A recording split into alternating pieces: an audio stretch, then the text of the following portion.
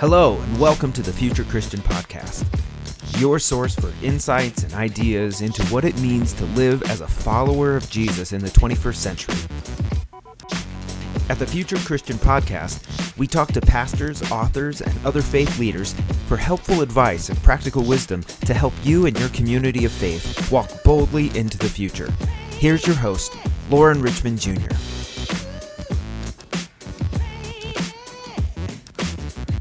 All right, and thanks for listening to the Future Christian Podcast. My name is Lauren Richmond Jr., and I'm pleased to be joined by interfaith leader, activist, and pastor Amanda Henderson. Welcome. Thanks. Glad to be with you. And I should say PhD student also. I was bored, not enough going on. Yeah. And so I usually take a minute to say how I know you, and I've been pleased to interact with you a little bit through our mutual standing as clergy pastors in the Disciples of Christ, Christian Church Disciples of Christ, here in the Central Rocky Mountain region. And then I've been pleased to see your work from a distance at the Interfaith Alliance of Colorado, which you're now heading. Yeah. I don't know if you know this, Amanda, but back when I was in seminary, I did an internship for a few months with TIA. Yes, I remember you talking that. You worked with Jeremy then. Yeah, and no denigrating to what Jeremy did at all, but wow, what you've done in your time there has been really incredible. It's been fun. It's been a time where there's been deep need, and being able to build something to assure that people are moving from multiple faith spaces for inclusion and equity and rights. This has been a time where there's been deep need. So yeah, it's been full. Yeah. Now I want to ask you to share about your story, kind of your story of faith, if you would, what it's meant to be, kind of your introduction to the faith growing up, and then maybe now, if there's anything different, what it means to you. Yeah, that's a big question. So the short version is that I actually didn't grow up in a very religious family in a traditional sense. I say that my family was more spiritual, but not religious, actually, before that was a term. And at the same time, I grew up in a very deeply Christian culture, and Southwestern United States, rugged independence way of Christianity. And so that's what I was seeped in, even if I didn't learn it formally. And then in my 20s, I actually wound up finding a disciples congregation in Fort Collins, Colorado. And that was really where I found space to ask big spiritual questions and justice-oriented questions and to challenge some of the assumptions that I'd had before. And during that time, my first career was as a dietitian in community health. And and then when I had my first child and had started going to Heart of the Rockies and just was deeply curious and hungry for more information. And we led a small group in our home and a lot of social justice ministries work, and I helped start a nonprofit out of our church called Kids at Heart in Fort Collins. And so all of those things led me to just keep hungering for more learning and this deep curiosity. And so then ultimately in 2008, our family decided that we would sell our home and move the five of us at that point to Fort Worth, Texas, go to seminary at Bright Divinity School. And when I went, really, I didn't go with any particular agenda in my ministerial work or call, more really genuinely just really felt called to seminary and to follow that curiosity. And during that time, I wound up getting involved in interfaith work. And I realized that interfaith work for me helped me learn more about my Christian beliefs and hopes than anything else did. And I love those spaces of coming together across our differences where we really genuinely learn how to see one another and how to move together for shared action.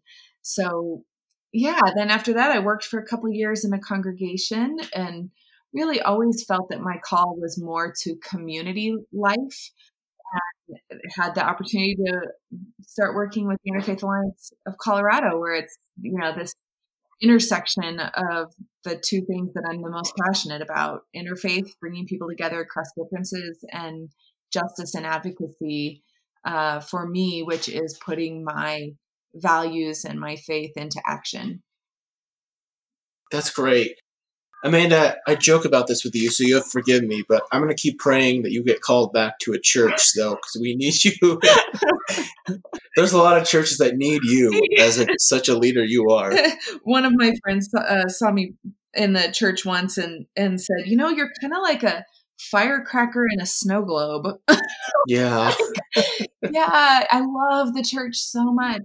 And I love, for me, my work is out in the community. So I have, had that question, but the community just feels like a strong pull for me. Yeah, that's great. That's great, though. Tell me, if you would, any spiritual practices that you've developed or you would recommend to others as you've kind of grown in your faith? Yeah, I think that my two primary spiritual practices are meditation in the morning and quiet and silence. And I actually learned meditation before I really dove into Christianity. So I learned using the prayer of St. Francis of Assisi and a mantra, like repeating that prayer. And that is a deep spiritual practice for me. The other meditation practice I really appreciate is the Anglican prayer beads. And there's this beautiful 7-part: deliver me, open me, fill me, teach me, keep me, send me, bring me. And so each bead, you say one of those and really feel it. And that has been, over time, one of my deepest practices. The other is being outside in nature and moving my body. I'm a runner, and lately I've also been biking too, and just being outside and feeling the presence of the divine for me is the most filling and life-giving spiritual practice. And when it's rough, I just go outside. Yeah. Now, I won't say for your privacy, but I know you're going somewhere, and I'm hoping you're taking a mountain bike where you're going. Yeah. You're on vacation? I know. Well, my husband is a big mountain biker, so he will be taking his good mountain bike. I do not really have interest in like flying down or climbing up difficult mountains on a bike. I like a nice even trail. Like, we live off the High Line, so I like the High Line Canal kind of mountain biking. So I'll have one of those bikes too, but most of the time I'm on my feet. You need to do like the bar. I'll speak in code here. Hopefully, won't give away the location, but like the Bar S trails in your location. Oh, good. I don't know. So my husband's been there a bunch. I have not been there yet. He goes mountain biking there all the time. So this will be my first. Those are some kind of green blue trails that I think are a lot of fun. Oh, good. All right. But I'll check it out. Crashing hurts a lot. Yeah. So I had that happen. So that's why I can't run anymore because of a mountain bike crash. So like, I'm still going to mountain bike because now I can't run, but I just wear a lot of pads and I don't quite go so crazy because it hurts. Well, speaking of chaos, crazy things happening, let's talk about your book, Holy Chaos. And I want to ask you, like, why write a book? What kind of said, hey, I need to put some pen to paper or fingers to keyboard and make something happen? Yeah.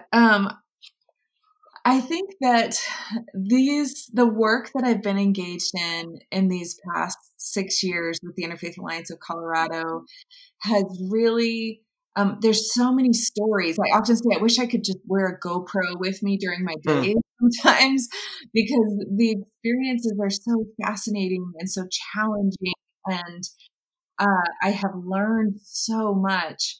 And I have so many people ask, how do I step into these difficult spaces? Like, how do you go out to a protest right now is one of the questions I'm asking. How do I approach the issue of race?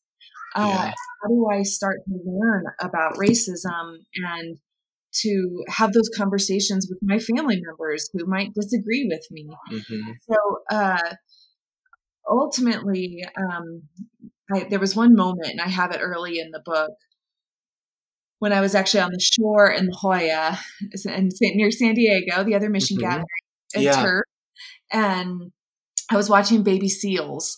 It was pupping season in February, years ago, and I was watching the mama seals, moving along with the baby seals, and all of a sudden I saw that there were two baby seals with one mama, and that was unusual. I'd only seen kind of pairs of one mom and one baby.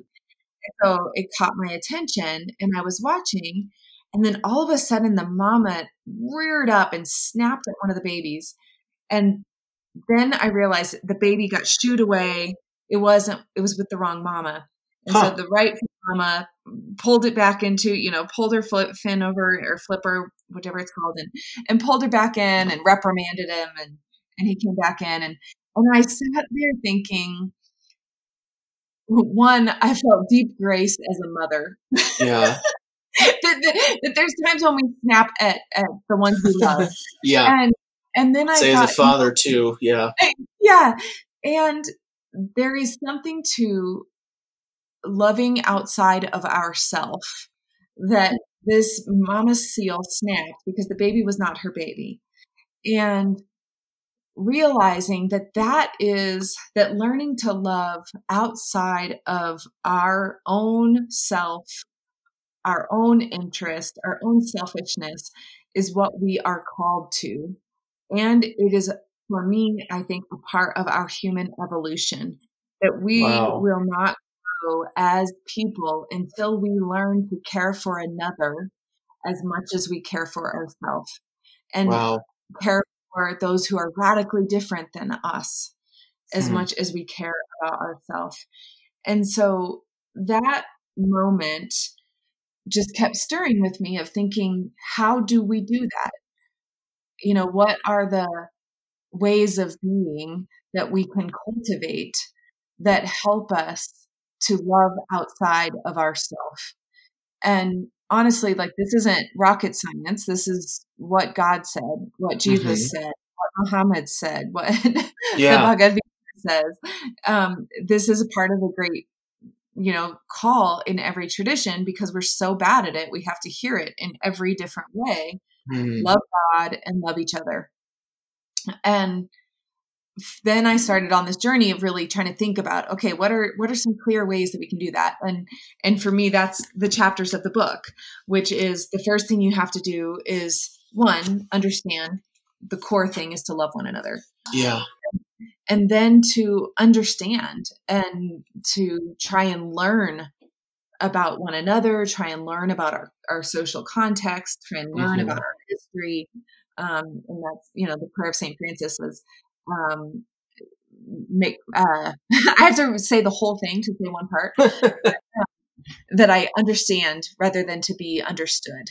May I understand more than be understood. That we take time to understand and then to look at our own story. And part of being able to love someone else is to be able to know yourself. And a lot of people don't take that time to really ask, why do I think what I think? What in my own story has shaped my lens and my view and my opinions, and how do I hold that? And then the chapter is going to go on to seeing fear, and that actually the name of that chapter is I Can't Breathe. Yeah. And it was about my first protest, and how do we understand and move into spaces of fear in ways that help us grow, and embracing curiosity and showing up and building deep friendships. And messing up and knowing that inevitably when we try and love someone else, we will make mistakes. Yeah. And cultivating joy and how integral laughter and dance and music are to falling in love with other people and falling in love with life. Like it has to be fun. Yeah. And then letting go, learning how to set boundaries and have unconditional love, like finding that sweet spot. So yeah, that's the giant long answer for, that's great. Yeah. I think the point you brought up about loving outside ourselves is such a powerful but simple idea. And I think we see this over and over again in our culture over the last few years. And I even think in relation to these police brutality incidents where you'll hear about an officer and you'll say, oh, this person was a loving family member or did this and did that. And even, setting those instances aside, even beyond the context, so often that's what we see is people who are able to love within their own kind of tribe or family unit or cultural context. But beyond that, that's where the real struggle comes in. That's where the real work has to be done. Yes? Yeah, absolutely. And even in our own families, it can be difficult. But yeah, I think that there is this tribalism, and I don't mean that in, but it's this like us and them, right? The heart of our humanness, and there are times when it serves us to protect. Yeah, a lot of these are, I think, biologically useful in some ways, but I think and that's why I probably on the edge use the word evolution. Because I think it is a part of our human evolution to move beyond that us and them and toward a deep sense of interconnectedness and mutual liberation and, seeing ourselves as a part of a greater ecosystem. And it sounds like your next book needs to be on like faith and science intersectionality here with this. I do love that stuff. Yeah. Yeah. But I mean, I think that cosmically, right? That's one, that is how I feel. And I'm always asking, what does that look like on the ground? What does that look like when I step into the space of a protest or when I am sitting with my neighbors talking about a conflict happening? There's this cosmic way of understanding that interconnectedness. Yeah. And then there's this on the ground messiness. Yeah. That it's really easy to talk for me, like the philosophical way or the theological way of understanding this. It's so much harder when you're in the middle of it. Yeah. That's great. I want to even go back to just the basic title of the book. The idea of holy chaos. I know when I was in seminary, are you familiar with Catherine Keller, I believe is her name? Oh, yeah. I love Catherine Keller. Yeah. I studied her. I'm not sure if that's what I think of is when I think of the title holy chaos, I kind of think of her work. And she wrote about the kind of the messiness and God being in the messiness. But yes. I think about it's a seeming paradox, I think, at least as we've in our culture traditionally being taught to think of like holiness as clean, set apart, distinct, and chaos seems completely the opposite. So tell me more about that title if you can. Yeah. I guess I am not a purist. I think that's important to name. Like the purity thing is, I don't resonate at all with that. I think that God is in the difficult spaces. And one of the things that I was like in Genesis, the chaos in the waters. Yeah. I think that things are born in chaos. And holiness is born in chaos. And that it's in those moments when we step into the difficult trying not to use the word messy, but complicated, really complicated spaces. The only way to find our way through the most pressing problems that we face as humanity is through addressing the complicated realities. And that is where we find these moments where we go, that is connection, or that is a deep sense of breath. Have you ever been in a moment where it was like it's so overwhelming and there's so much happening, and then you just have this breath of calm? And for me, that is the holy in the chaos that comes in the middle of living life. It's not retreating. It's not pushing all of the hard things away and putting your head in the sand. It is having your eyes open and a brave, courageous willingness to step into the complicated things so that you might experience those moments of connection. And wow, we are in some complicated times right now. Yeah. If a global pandemic wasn't big enough, just in and of itself, we have the unrest and the evil and toxicity that's been revealed from the unjust killing of George Floyd and Breonna Taylor and who's the young man? I don't even know the name of the man who was killed in Atlanta. The Wendy's. Yeah. I don't know his name yet either. I'm sure it will be soon. Yeah, there's a lot of stuff happening, and I really appreciate kind of that idea that in this, this isn't just God is present in this. Yes. And that's part of my theology. And, we look at the question, the perennial question, why do bad things happen? What the source of evil, and all of these theological questions. My answer is God is in it. God is with us. God with us, Emmanuel. That's what Jesus is. This intersection of spirit and matter, of divine and human, coming into the messiest spaces of life. Jesus does go into rest and prayer, but he goes right back out into life and the messy spaces. And I think this longing for purity is a running away or a denying what God has said, where God is, where God has told us that God is. Yeah, so it's like you want to embrace the humanity of Jesus, and rather than just, I think it's so easy to do in traditional Christianity, it's just to embrace the divinity rather than understanding and relating to that humanity. And perhaps more so, if I hear you correctly, like that it's that intersection. And when we have too much of one or too much of the other, then we are out of balance. But there's that seeing the divine in the other and seeing the fully human in the other.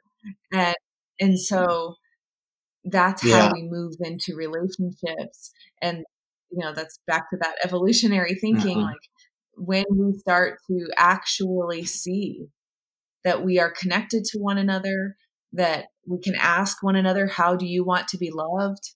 That is what love is. When we explore these deep questions and come to see that we're all connected, that's when we will begin to really, truly grow. All right. In 3 years, I better be interviewing you, or 2 years, for this this new book, Amanda. Because I think you already got that's the other reason I wrote a book, is because my head doesn't stop. Yeah. All right, let's get into I want to ask about some of these chapters from the book you kind of alluded to. The first one is the idea of embracing curiosity and wonder as an act of justice. You can tell me what really you envision and kind of how this plays out, but when I just kind of see those words and read it, like to me, it's so, I think it takes some pressure off. Like I think there's so much this tendency to have like performative justice. Like I keep having to do things and do things and do stuff to feel like I'm doing justice. But you say wonder is an act of justice. Yes. And I have to say that real quick, and then I'm going to jump into that. Rayshard Brooks is the man who was killed in Atlanta. Always important to see the name. So embracing curiosity and wonder as an act of justice. One of the greatest gifts that I've been given was by a man, Harold, here in Denver, who I had led a race and religion talk like 4 months after I started Interfaith. I didn't know what I was doing. It was a big topic. Obviously, it was in 2014.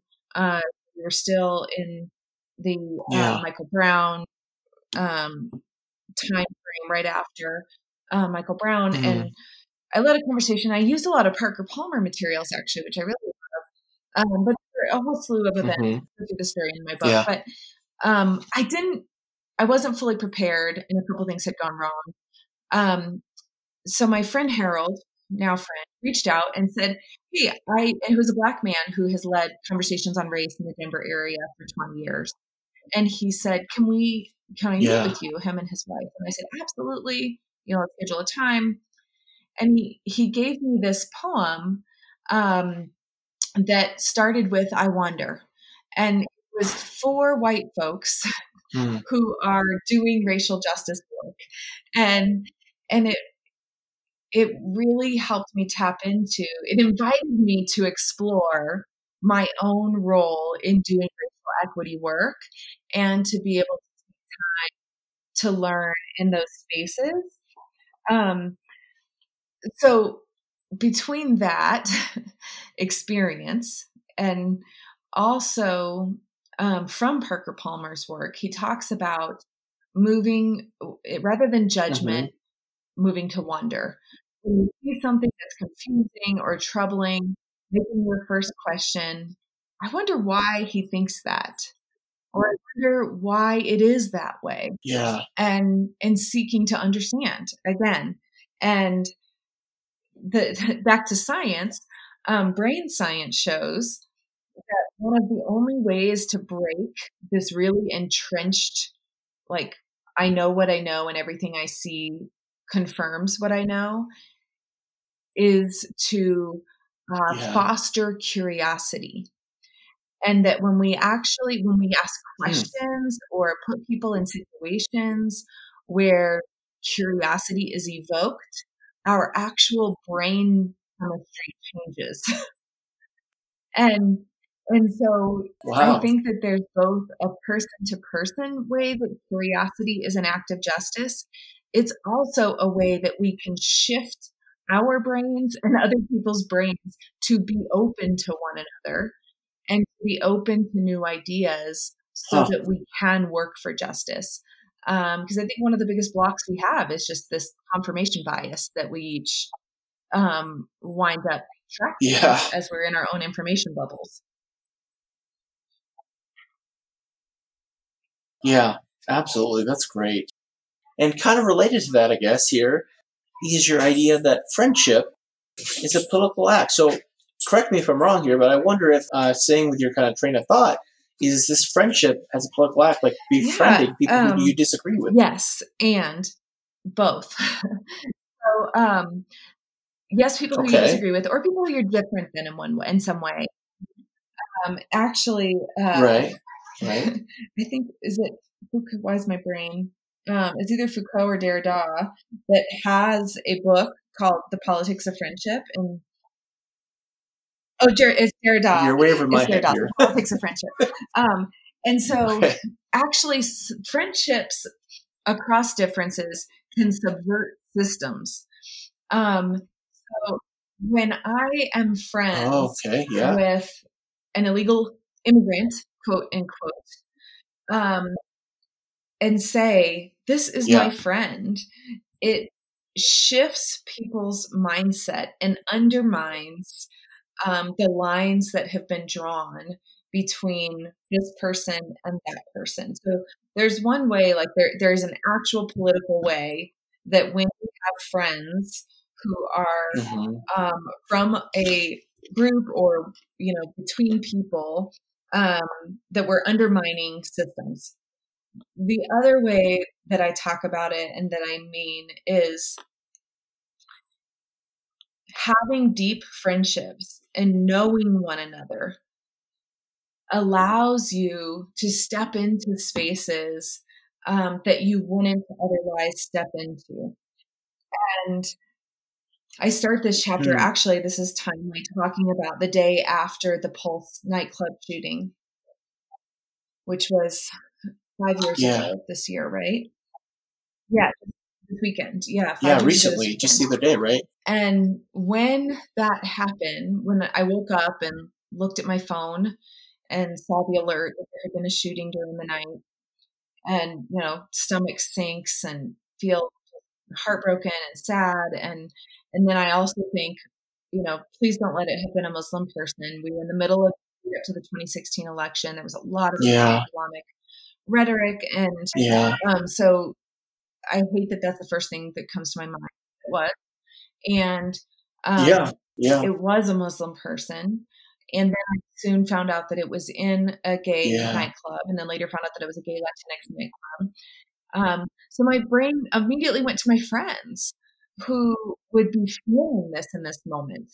My LGBTQ friends, and later LGBTQ Latinx specifically, and my Muslim friends who I knew would be experiencing a backlash. And because of those friendships that were already in place, because we'd been showing up for each other for years already, we were able to get on the phone at 10 o'clock that morning and work to assure that this act of hatred and violence didn't further divide our LGBTQ community with our Muslim community, that it wasn't used to divide us. And so I helped connect people from the Muslim community, Kuser here with Dave was at the time leading in Colorado, and made sure that there were LGBTQ folks at the press conference that the Muslim community did to denounce the violence, and that there were Muslim folks at the gathering that night at nightclub. That it's those friendships that have been developed over time that allow you to be in the work of genuinely seeking justice and not just stepping in when, it's a hot moment. But friendship is a long haul act. Yeah. Yeah. Yep. Speaking of a long haul act, family can be a long haul act, And you have a chapter on letting go and holding on, talking about boundaries. And I'm interested to hear more. Hopefully, no one who's too conservative will be listening to this podcast. But my mom, my parents are very conservative Christian Baptist, and that's the tradition I came out of. And my mom has been recently reading, because I'll have books, and when she'll watch my kids, she'll read my books. And she came across Matthew Vine's book, who wrote Gone to Gay Christian, and then she recently listened to my sermon and talking about it again. She said, "Oh, Lauren, I want to give that some more thought." And so I've been really interested in this idea of boundaries and family. And so talk to me more about that. I honestly think that this is the hardest thing that we do. And my family also is, and I go into this pretty in the book, that my family is Republican. My family comes out of a Christian Baptist background, even if my parents aren't in that right now. I think it's part of that culture that they were steeped in. And my parents voted for Trump, and they still support Trump. And they know who I am. I don't hide who I am. And I actually sent them my book a couple months before it was going to print, and they were not thrilled with it. So I think that there's this a piece that I think is so important is that I love my family no matter what. And they love me no matter what. Mm-hmm. And at the same time, it's really important to me to stand up and speak out when I see those who are marginalized, being harmed, when I see policies that are dehumanizing and Mm-hmm. unjust, and I will speak out, and I will tell my family that I disagree with them, and we will engage in these Yeah. topics.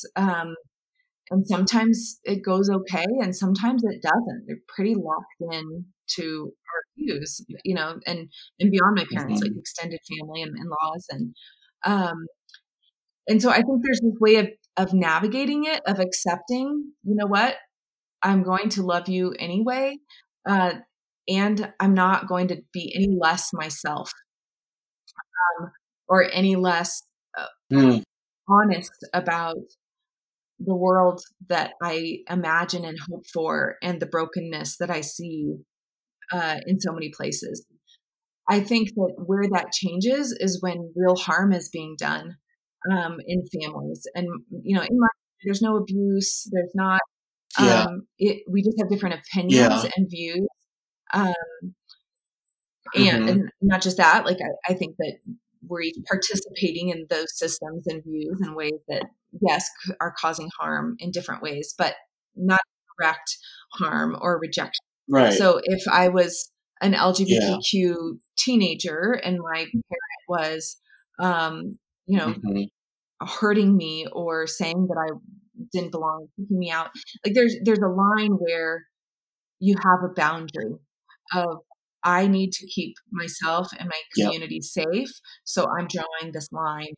And then there's the other side that has that unconditional love, and I'm always going to be trying to generate love and support, but I also am going to assure that um, those I love and myself and those I care for are safe. And so that's what this letting go. And I dig into the Kabbalah concept of God, the Sephirot, which Okay. talks about the 10 traits of God, and the right arm, the Gevurah, and I might be saying this wrong, but the Gevurah, and the left arm, Chesed.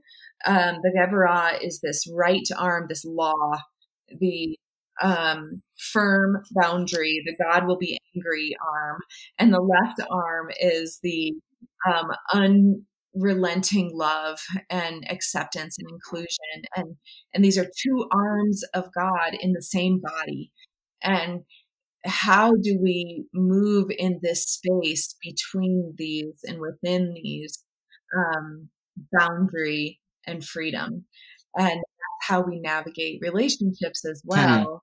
When do I need to have a boundary, and when do I need to have more openness and freedom? Yeah. Would you say, do you have any, like, would you say are strict or fairly strict? Sounds like abuse, rejection would be two Yeah, strict I boundaries you would think that hold. those are two strict boundaries. I also, a boundary that's less like abuse is, I just don't see going anywhere. I have a family member who always wants to pick an argument. It's not really ever Yeah. fruitful. Yeah. Yeah. I'm not going to change their mind. They're not going to change my mind. And so the boundary Yeah. for me is that we just don't talk about politics or religion. We don't talk about much else either, Yeah. honestly, Yeah. because my life is so steeped in those things. Like it's Yeah. harder. Um, but I don't typically like Yeah. run away from those topics. But with that person, the relationship is important enough Mm-hmm. that I just set that boundary. Um, Hmm. Other spaces, I generally won't go into a space if I think that there's a toxic or dehumanizing element. Like I love chaos, but if it's um, Yeah. i- if there is potential to grow and move in that space, then I'm in it. If I feel like it is a lockdown Mm-hmm. space, I don't see that as my call. Um, for some people, that is their call. Yeah. I share about a friend of mine, Rob Shank, who I think is incredible human being. And he was very, very conservative. Like he was one of the founders of the National Evangelical Association. He was one of the architects of the anti-abortion movement. Oh, Um, yeah. and he has since really shifted in his thinking and understanding of God, and like radically shifted. He wrote a book called Costly Grace and did a movie called Armor of Light where he explored the evangelical marrying of guns, the NRA with evangelicalism, Yeah. while also fighting Yeah. as pro-life, and like how do they reconcile this? So anyway, he started digging into those spaces and really shifted dramatically. He stays in the middle of the conversations with folks who are really berating. um, his, his Facebook page is, I always watch it and go, wow. Because he was in those relationships before, and he stays there and is himself. That's not the call. Don't really have a whole lot of interest in going into like far right fundamentalist spaces and trying to move for justice. Well, that's great. Let's take a quick break, and then we can go over some closing questions. Sounds good.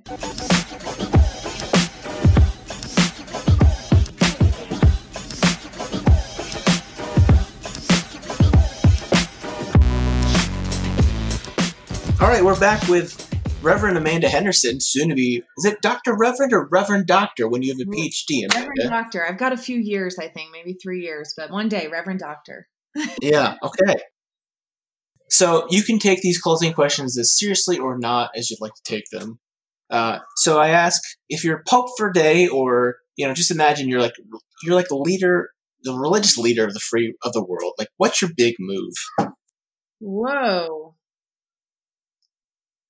My big move is to invite people to ask others how they want to be loved. Oh. There you go. That's pretty good. And then to do that, you have to follow through on it. So ask them how they want to be loved, and then do that. Okay, good. If you could meet or bring back to life a historical religious figure or theologian, who is it? Pierre Teilhard de Chardin, who was a priest in the early 20th century, and also archaeologist, and really just fascinating person, and kind of actually the line I was on earlier around evolutionary thinking, and he did a lot of early work on that, which he was banned from. His books were banned. Now they're available. Yeah. But someone like him. There's cool. I probably could spend more time. Oh, or Hannah Arendt. Hannah Arendt. Oh, wow. Yeah. I really appreciate her. Great. Okay. Here's another question. What do you think is Phyllis Tickle, who I'm sure you're familiar with, Brady Shearer is an evangelical who talks in kind of similar ways of like, we're in the biggest change in 500 years. What do you think history will remember us for as like this current time place for? Like in the religious context or Christian context, what do you think is the thing that's going to be remembered for? I think the technological shift that's happening that we don't even fully understand. I don't fully understand. That we are in such an upheaval in the ways that technology will shape our lives. Well, shapes our lives now, but will shape our lives in the future. That I think that we're on the cusp and in the middle of like the beginning of it. So yeah, I think that this will be the time, kind of pre whatever technological leap is coming. Oh, another one. Wow. Yeah. Yeah. Amanda, any guess what Christianity will look like in 500 years? That's a tough one. And my answer probably won't be very popular. Yeah. I guess my greatest hope for Christianity is that we move outside of thinking about the church as Christianity. And whoa, that we move toward really a deep sense of being and following the ways of Jesus is what Christianity is. And I think how we do that in community is really important piece of that. That we, I think as people leave quote unquote traditional churches, I believe that there's still God is moving deeply and radically. And so I have hope that there will be a different way of Christianity in the future that is more about actually loving one another and actually being out, living our lives in ways that are deeply connected and rooted in centering the other. Yeah. And God more than worrying about church. Like I said, not very popular. And yeah. Sorry, Lauren. No, it's not like I'm in this business of planning churches or anything, I guess I'll be dead by then, long gone. So whatever. Well, Amanda, where can people find out more about you? So there are a couple ways. One is, did you just lose me again, Lauren? No, I'm muting you because my daughter's vacuuming me. Or I'm muting myself because my daughter's vacuuming me. Okay, gotcha. So you can find me at www.holychaos.org. I don't even need to say www anymore, do I? It's like 2020. So holychaos.org. Also Interfaith Alliance interfaithallianceco.org, or look for me on Facebook, Amanda Henderson. Great. And I guess I shouldn't be disappointed. Like, my daughter's cleaning the house. So, yeah. What can I do? Very impressive. What can I do? She's 7. So, well, let's wrap it up at that, and peace be with you. Peace be with you, Lauren. Good luck. Thanks for joining us on the Future Christian Podcast. To learn more about Lauren or the podcast, visit future-christian.com. But hey, before you go, do us a favor, subscribe to the podcast, and leave a review. It really helps us get the word out to more people. Thanks, and go in peace.